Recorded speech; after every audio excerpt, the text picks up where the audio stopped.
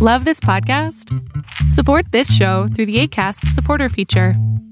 It's up to you how much you give, and there's no regular commitment. Just click the link in the show description to support now.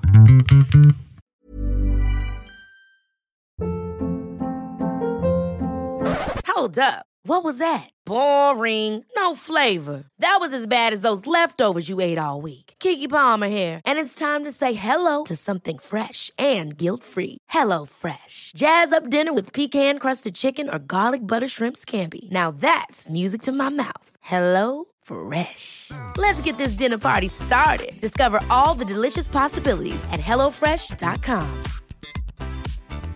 You should celebrate yourself every day. But some days, you should celebrate with jewelry. Whether you want to commemorate an unforgettable moment or just bring some added sparkle to your collection, Blue Nile can offer you expert guidance and a wide assortment of jewelry of the highest quality at the best price. Go to BlueNile.com today and experience the ease and convenience of shopping Blue Nile, the original online jeweler since 1999. That's BlueNile.com. BlueNile.com. Many of us have those stubborn pounds that seem impossible to lose, no matter how good we eat or how hard we work out. My solution is PlushCare.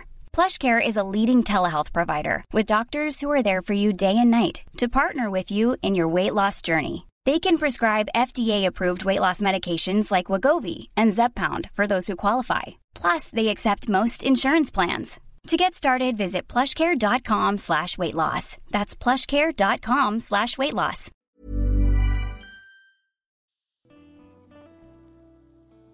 Have you ever felt like you've tried everything to heal from the pain of sexual abuse, and yet nothing seems to really be helping? Well, one of the reasons why most people struggle to break free from the pain of past child abuse is because the techniques out there are positioned as a one-size-fits-all answer. What I want you to know is that there are actually 3 distinct phases on the path to recovery, and I'd love to share with you about these phases, what issues you must resolve to move to the next phase, and what kinds of support you'll need in order to move forward as quickly and completely as possible. The road to recovery is much easier when you know what stage you're in and what to do next. So don't hesitate. Go to www.rachelgrantcoaching.com/checklist and get your 9-page guide today. Now, on to our show.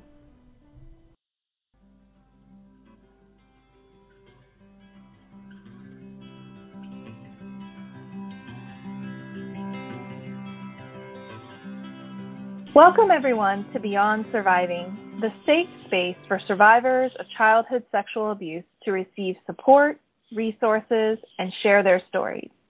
Beyond Surviving is about freedom, healing, connection, and even laughter and fun. More importantly, it's about letting go of the pain of abuse and finally moving on. I'm Rachel Grant.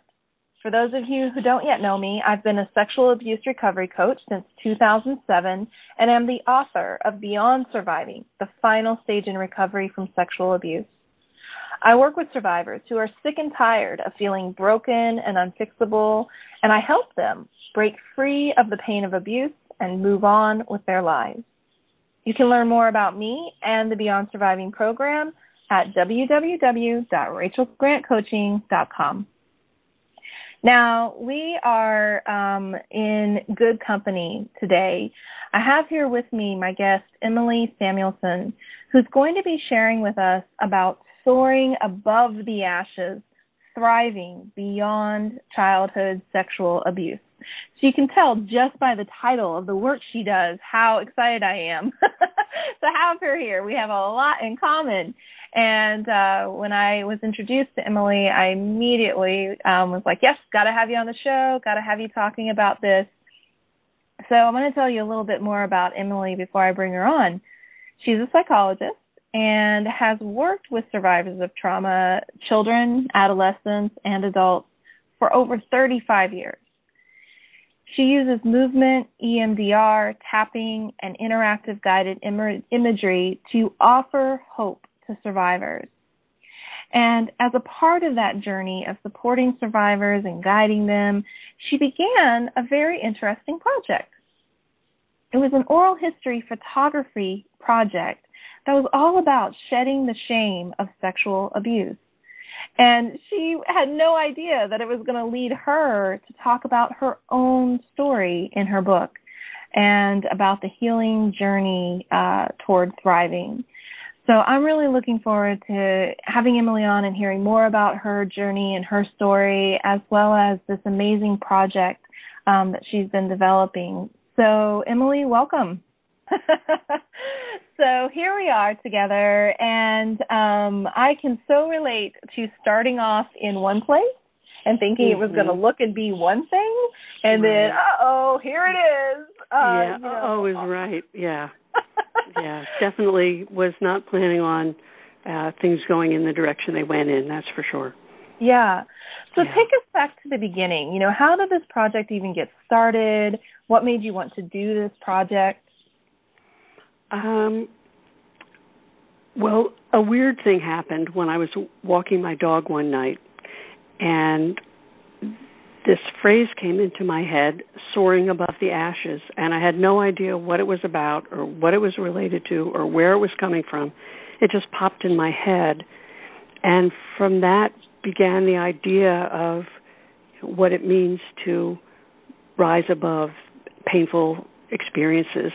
And I was working as a therapist, which I'm still doing, working as a therapist at the time with a lot of survivors who were really mired in the pain of their abuse, and for good reason, but it was hard for them to feel any hope.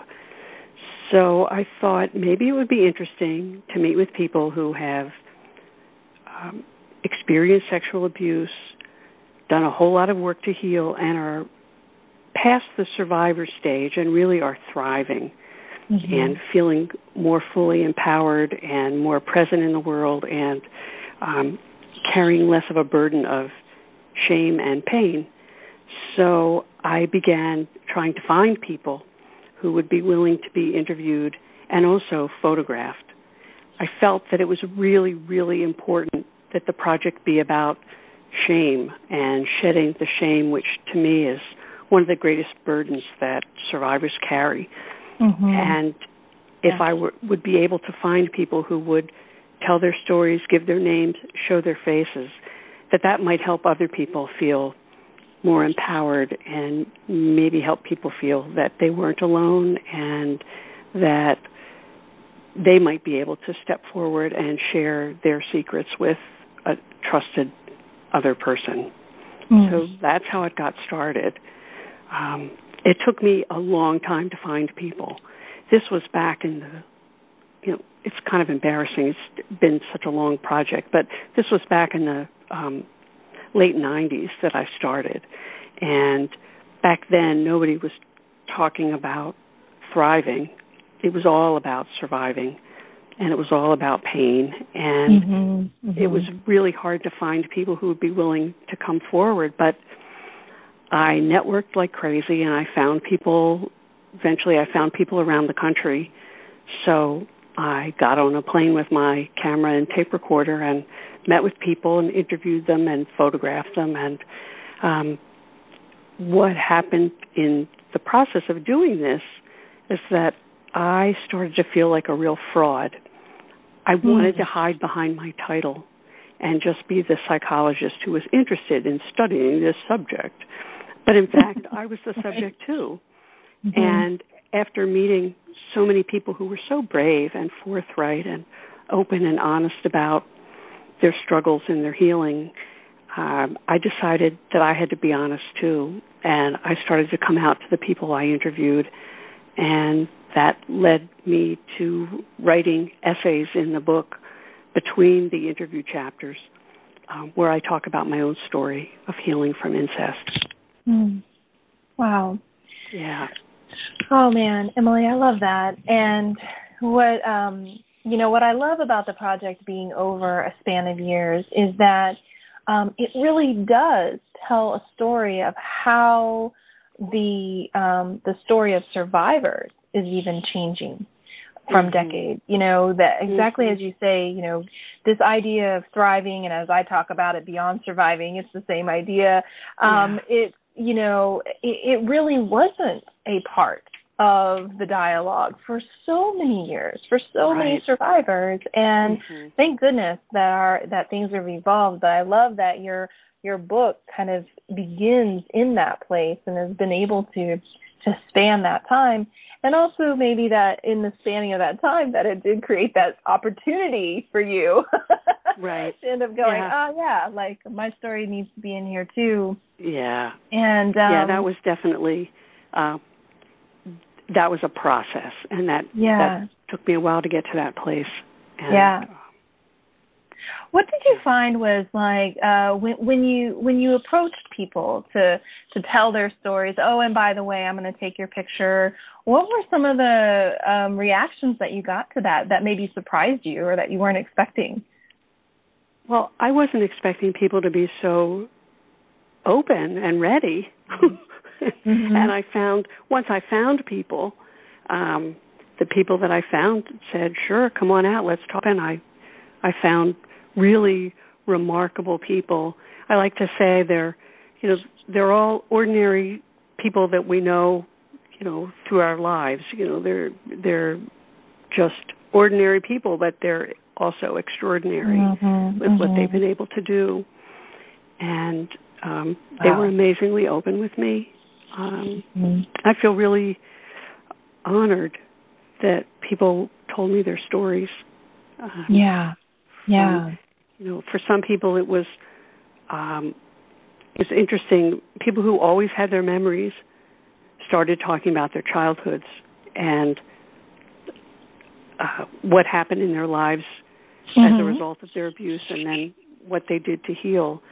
And the people who didn't have any memories until they were older, those people start at the time when they first got their memories. So, and then the story would unfold from there. I love that. And, in my journey as a coach, and I remember one day a friend said to me, do you think the people who've gone through your program would do like video testimonials or, and talk about their experience? No, there's no way they're going to do that. That's like so vulnerable. And, oh man. And I'm glad that I have a friend who, kind of ignores me a lot and says, no, you just need to ask. Because in that moment, she had so much more faith in than I had. And I, too, have been just so wowed by the strength, the power, the beauty, the vulnerability that survivors are willing to exhibit, especially from that place of, I want my story to serve someone else. Exactly. That's so much what it's about for people.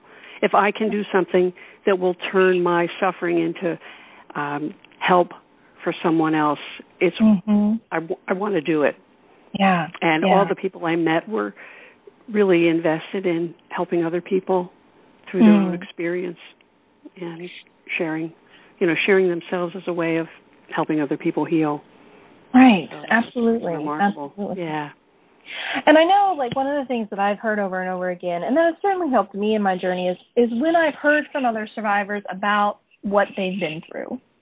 And in them talking about, like, how they survived and what was really up for them and the behaviors they had to deal with that they got over. And I know that there's something in there about, them telling their stories in this book that's similar, and it's almost like a way of them honoring and naming the journey that can be a benefit to others. And I wondered if you could talk to us a little bit about, the idea of how these defenses that we have used in our lives to survive, to get by during that stage of survival. What do you think the purpose is around honoring that instead of maybe blaming or shaming ourselves for that? I'm so glad you asked me that. I think none of us would have survived if we didn't have protection, internal protection. Since we didn't have protection on the outside and we're so vulnerable as kids, we don't have any protection against abuse. We can't stop it from happening. We can't tell the adult that it's against the law and that we're going to report it. Some of us, right. most of us, can't even talk at all. And for people to be able to get through childhood to adulthood, I think the best way, and I think probably the only way to protect ourselves is internally through our psychological defenses. And I began to see them more as survival skills. And one of the chapters in my book is called A Shout Out to My Survival Skills, because I realized I was always honoring my clients' skills and trying to help them recognize how helpful these things were, even if they didn't feel helpful on the surface, but that ultimately they were helpful in getting them to a place to where they could do their healing. Mm-hmm. I realized, I wasn't really honoring mine. So rather than being ashamed of what we did to survive, I think it's time to celebrate it. Yeah. And oh, man. That's to me, I look at the defenses I had, like, dissociation was one of the biggest for me because I didn't have my memories. I didn't get them till I was 39. Mm-hmm. So dissociation helped keep it all in deep freeze until I was ready, even though I didn't feel like I was ready, but evidently I was ready to get my memories and hunker down and do the hard work of healing. So dissociation, for example, was one that was really helpful for me. And I know for some people, dissociation takes a different form. It keeps them their feelings separate, or kind of their feelings in deep freeze. And it's really superb protection. It's kind of like a shot of Novocaine to the heart. And it takes a while before people are ready to open up to all the different feelings they have. But by keeping them in suspended animation somehow, that serves them. Even if people had to use drugs or alcohol, I mean, it numbed them to feelings that were too overwhelming. Absolutely. And, I don't recognize these all of these things as healthy and something that I endorse for everyone and think, everybody should become an alcoholic. But I do recognize. Emily, that's not what you're recommending today? No. Okay, just making sure. Just wanted to make sure. Right. But the people who did, it served them. It got them to a place where they could finally get sober and get ready to do the work they had to do. What I love about that is, when we honor, the journey that we've been on instead of shaming ourselves or making ourselves bad or wrong for it, it does create even more opportunity to step forward and to heal. Mm-hmm. And it is a little bit of that tricky space of like, these things actually served me, but now they're not. And now I've got to let them go. I've got to set them down. And that can be tricky. That can be a process. And but it really does open that door to thriving. And I'd love to hear your definition of that. Everybody has kind of a different take on what it means to be thriving after abuse. How would you describe that? What would you say are some of the key traits or of a thriving survivor? I think it has to do with being able to love others, and being able to love oneself enough to set boundaries, to make choices, actively making choices about how they want to live their lives. For a lot of people, I think thriving is about finding meaningful work, and but I always keep getting back to keeping one's heart open and being able to experience pain but get through it and move beyond it. That's to me what thriving is about. And, the people that I've met, they're all different and they do different things in the world and they have different personalities, but everybody has a kind of centeredness and a sense of themselves as powerful in the world. Mm-hmm. And I think that kind of empowerment is so important for thriving and to be able to make conscious choices instead of being driven by unconscious forces or fear. A lot of people were able to feel the fear, but go ahead and do what they needed to do anyway. And I think that's another sign of thriving. Beautiful. Man, so cool. So for everybody listening, two things that I hope you're getting from this part of our conversation is, one, everything you've done to date has got you through, and it's okay. And there's this, next step, there's this next place for you to arrive at. And, I think folks like Emily and I, we love that opportunity to walk alongside survivors to bring them into the fold of thriving, Yeah, right. And it's such a powerful journey. And I know you talk about it a little bit like a hero's journey. What do you mean by that? Why do you talk about it in that way? Well, the hero's journey in mythology has to do with descending into a labyrinth inside, to a really deep place inside, or facing something very fearsome out in the world and growing through that process. So for me, when people go inside and reach the source of their wounds and face their fears, and grieve their losses, and find the courage to confront what was done to them, the process of unfolding is that it parallels the hero's journey. I mean, at first with the hero, there's something that calls them to take action or to move in a certain direction. And for a lot of people, it can be simple daily things, like it could be reading a memoir that kind of cracks someone open to their memories, or seeing something on Oprah, or hearing something on the news. Or for a lot of people, I find that when their child becomes the age at which they were first abused, that kind of cracks them open to a lot of feelings about their abuse, or beginning to get the memories of their abuse. And there's a time after waking up where there's this refusal that happens in the mythic journey. This I'm not going to go there. Forget it. Let me change channels here. Yeah, this is not for me. Nothing to see here. Nothing's going on. Yeah. Right. And of course, it's perfectly natural. Makes perfect sense.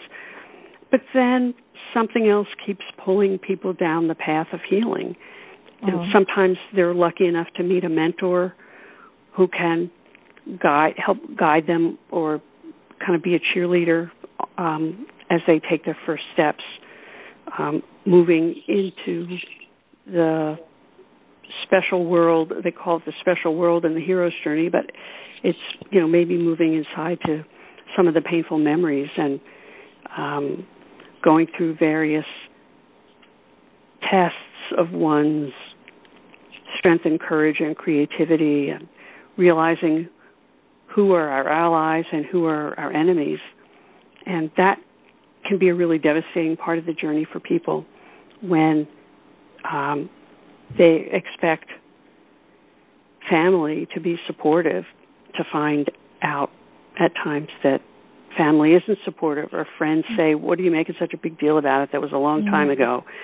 Those kinds of things that get in the way, get in the path, or tremendous fear that stops people in their tracks. But somehow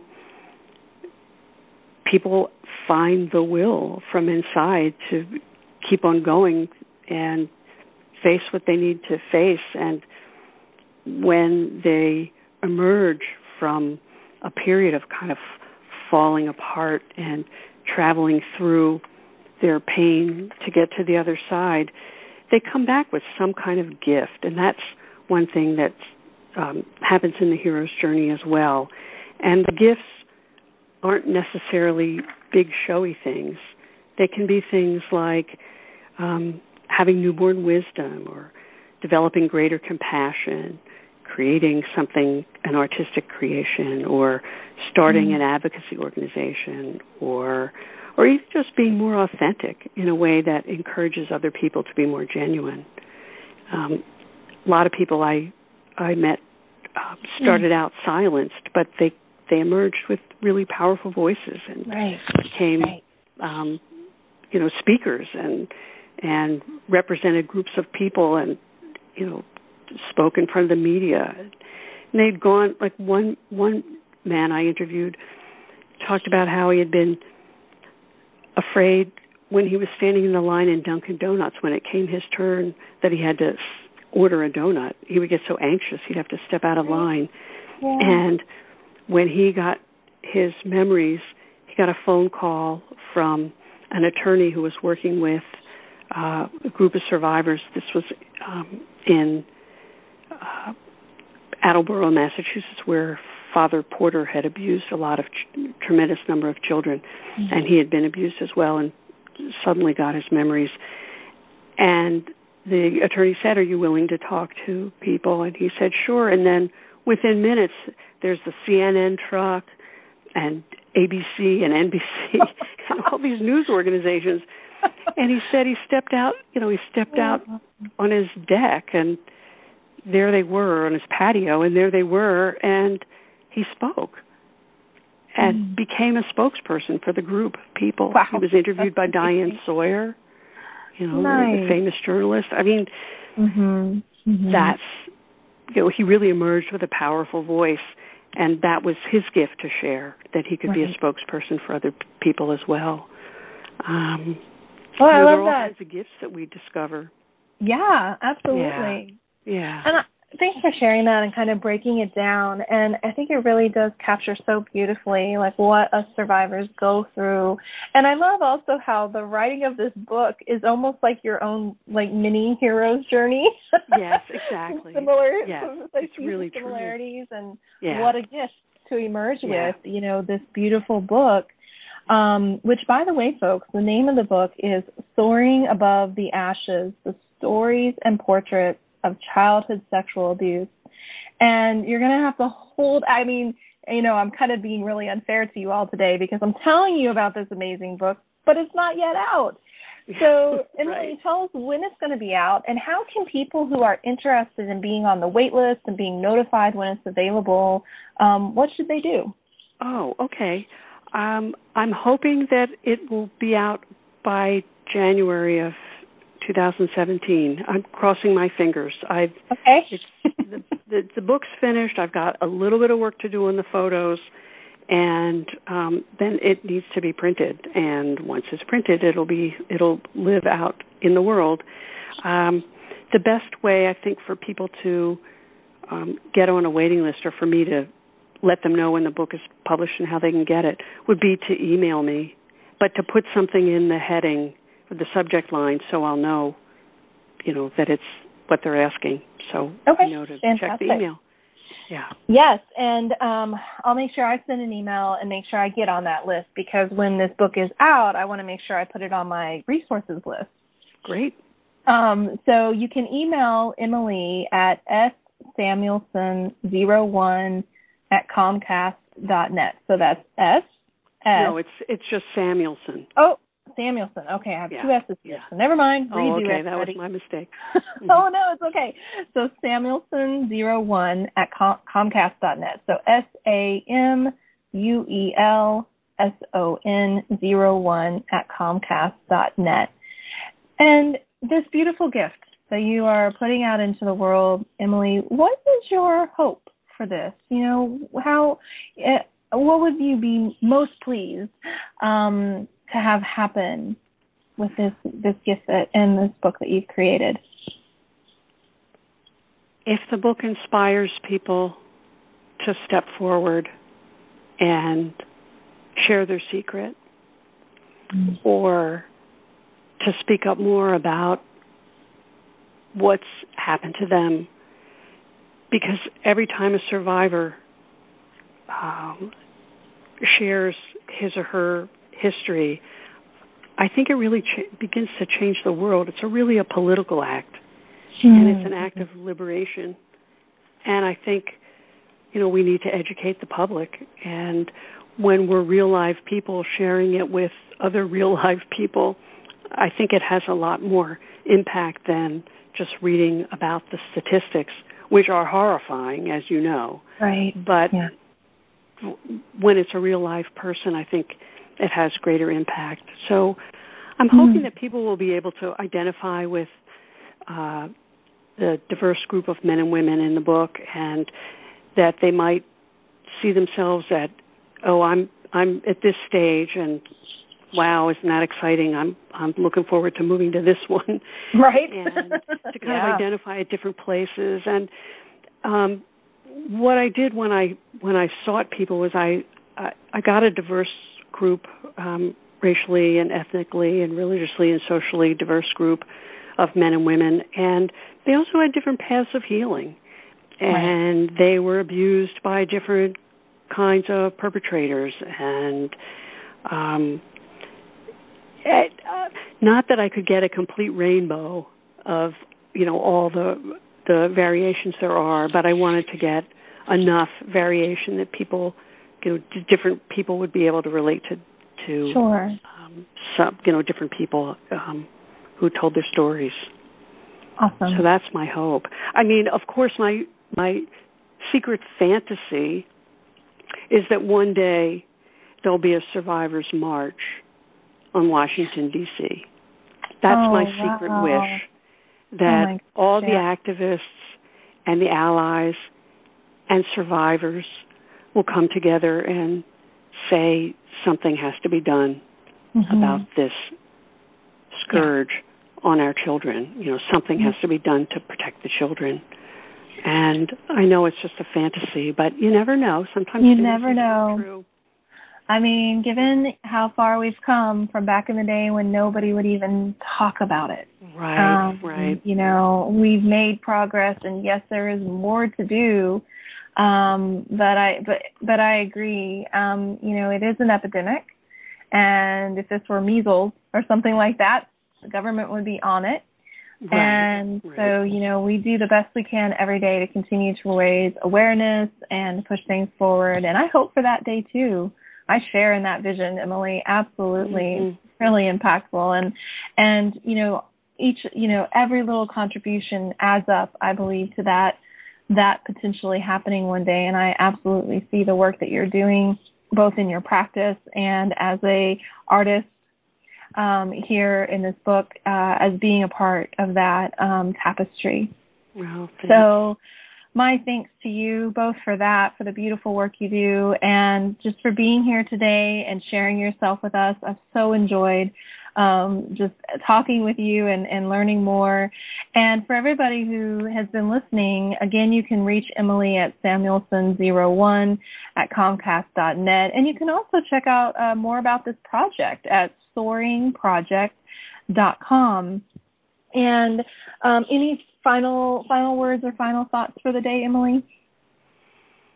Well, first, I want to thank you for giving me the opportunity to talk about this. I get really excited when I talk about it, so it's really nice to get to share some of what this process has been about. And I guess I want to invite survivors to find people they feel safe enough to disclose to, because it really does change the world. It brings the issue into the light, educates other people, and in a way, it's a way of defying our abusers and shedding a layer of shame when we step forward into the light. And I want to encourage people to find safe people that they can do that with. Absolutely. Yeah. I second that. And for everybody here today, I just hope that you've been encouraged And I thank you for tuning in and joining us. And don't forget to visit rachelgrantcoaching.com to learn more about sexual abuse recovery coaching and to explore the other free resources that are available on the site. And please be sure to subscribe to this podcast because we have so much more to share. So until next time, take good care of you.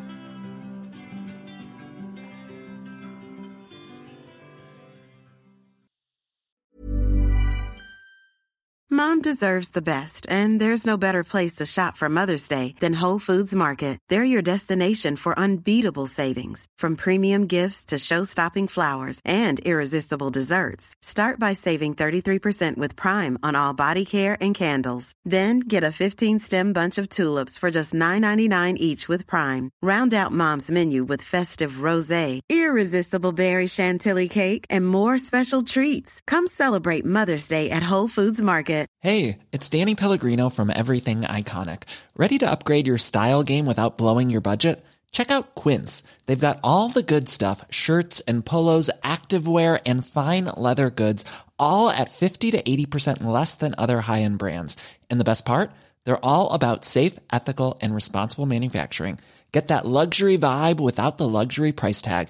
Hit up quince.com/upgrade for free shipping and 365-day returns on your next order. That's quince.com/upgrade. Hi, I'm Daniel, founder of Pretty Litter. Did you know cats tend to hide symptoms of sickness and pain? I learned this the hard way after losing my cat, Gingy. So I created Pretty Litter, a health monitoring litter that helps detect early signs of illness by changing colors, saving you money and potentially your cat's life. Pretty Litter is veterinarian developed, and it's the easiest way to keep tabs on your fur baby's health right at home. Go to prettylitter.com and use code ACAST for 20% off your first order and a free cat toy. Terms and conditions apply. See site for details.